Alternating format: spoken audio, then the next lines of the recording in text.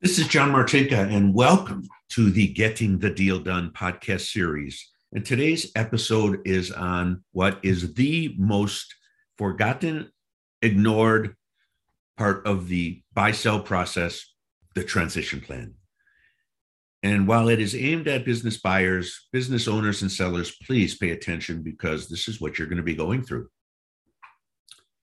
I'm going to start with a story about one of my clients from a number of years ago who did not like to follow the plan, did not like to take suggestions. He thought he knew better than anyone.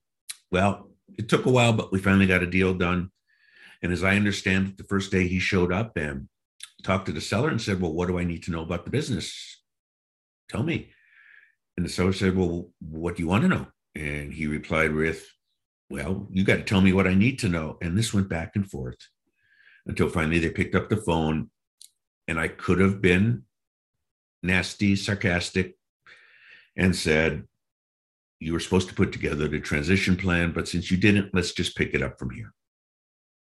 A few years later, I had an extremely anal retentive client who put an over-the-top transition plan together that I was able to take and cut way back and still have a great outline of a plan.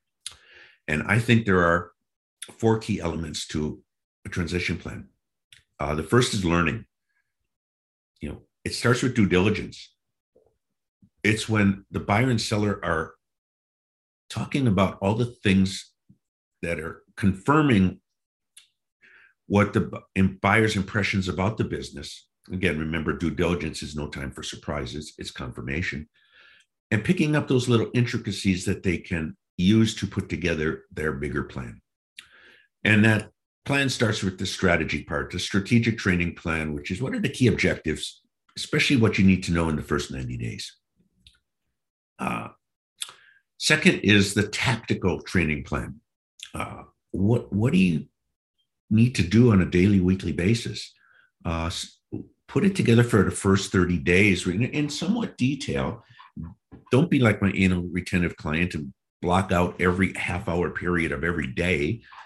Because the unanticipated does happen, and it may just be the most insightful hour conversation you hadn't planned with the seller, and it takes up time and throws you off schedule, but not if you've only allowed for a partial day of actual action items. It means you can adjust it. Part of that tactical plan is getting into the leadership and management of the company. What do they all do? What does it look like when they've done it right and on time? Sales, very important. The numbers, who's responsible for what? Do they just print out stuff from QuickBooks, or do they actually use management reports? If they don't, you may want to get a CFO to put some management reports in so you can, run it a little better by some metrics. HR, of course, it is a HR-dominated world with all the rules and regulations from city, county, state, feds, etc. You better be on top of it. And if the company doesn't have someone who's really good at that, you need to get an outsourced HR firm because that's their job to keep up on all the minutia none of us really want to pay attention to. And then finally, operations. And as you go through all this, your brain is going to work overtime. It is truly taking a drink from a fire hose. And then finally, the fourth part is I call questions. It's the key questions that must be answered, and it's how to ask them. And this may be from customers, vendors, trade associations, the seller, and employees especially. And when you're talking to the employees, you're going to have two sets of questions. One, if you're in presence of the seller, and one when the buyer is alone with the employees. And that's when you get a little more in depth and they'll open up a little more, tell you what they really think about the strengths of the company, what it's like there, what they would do to grow it.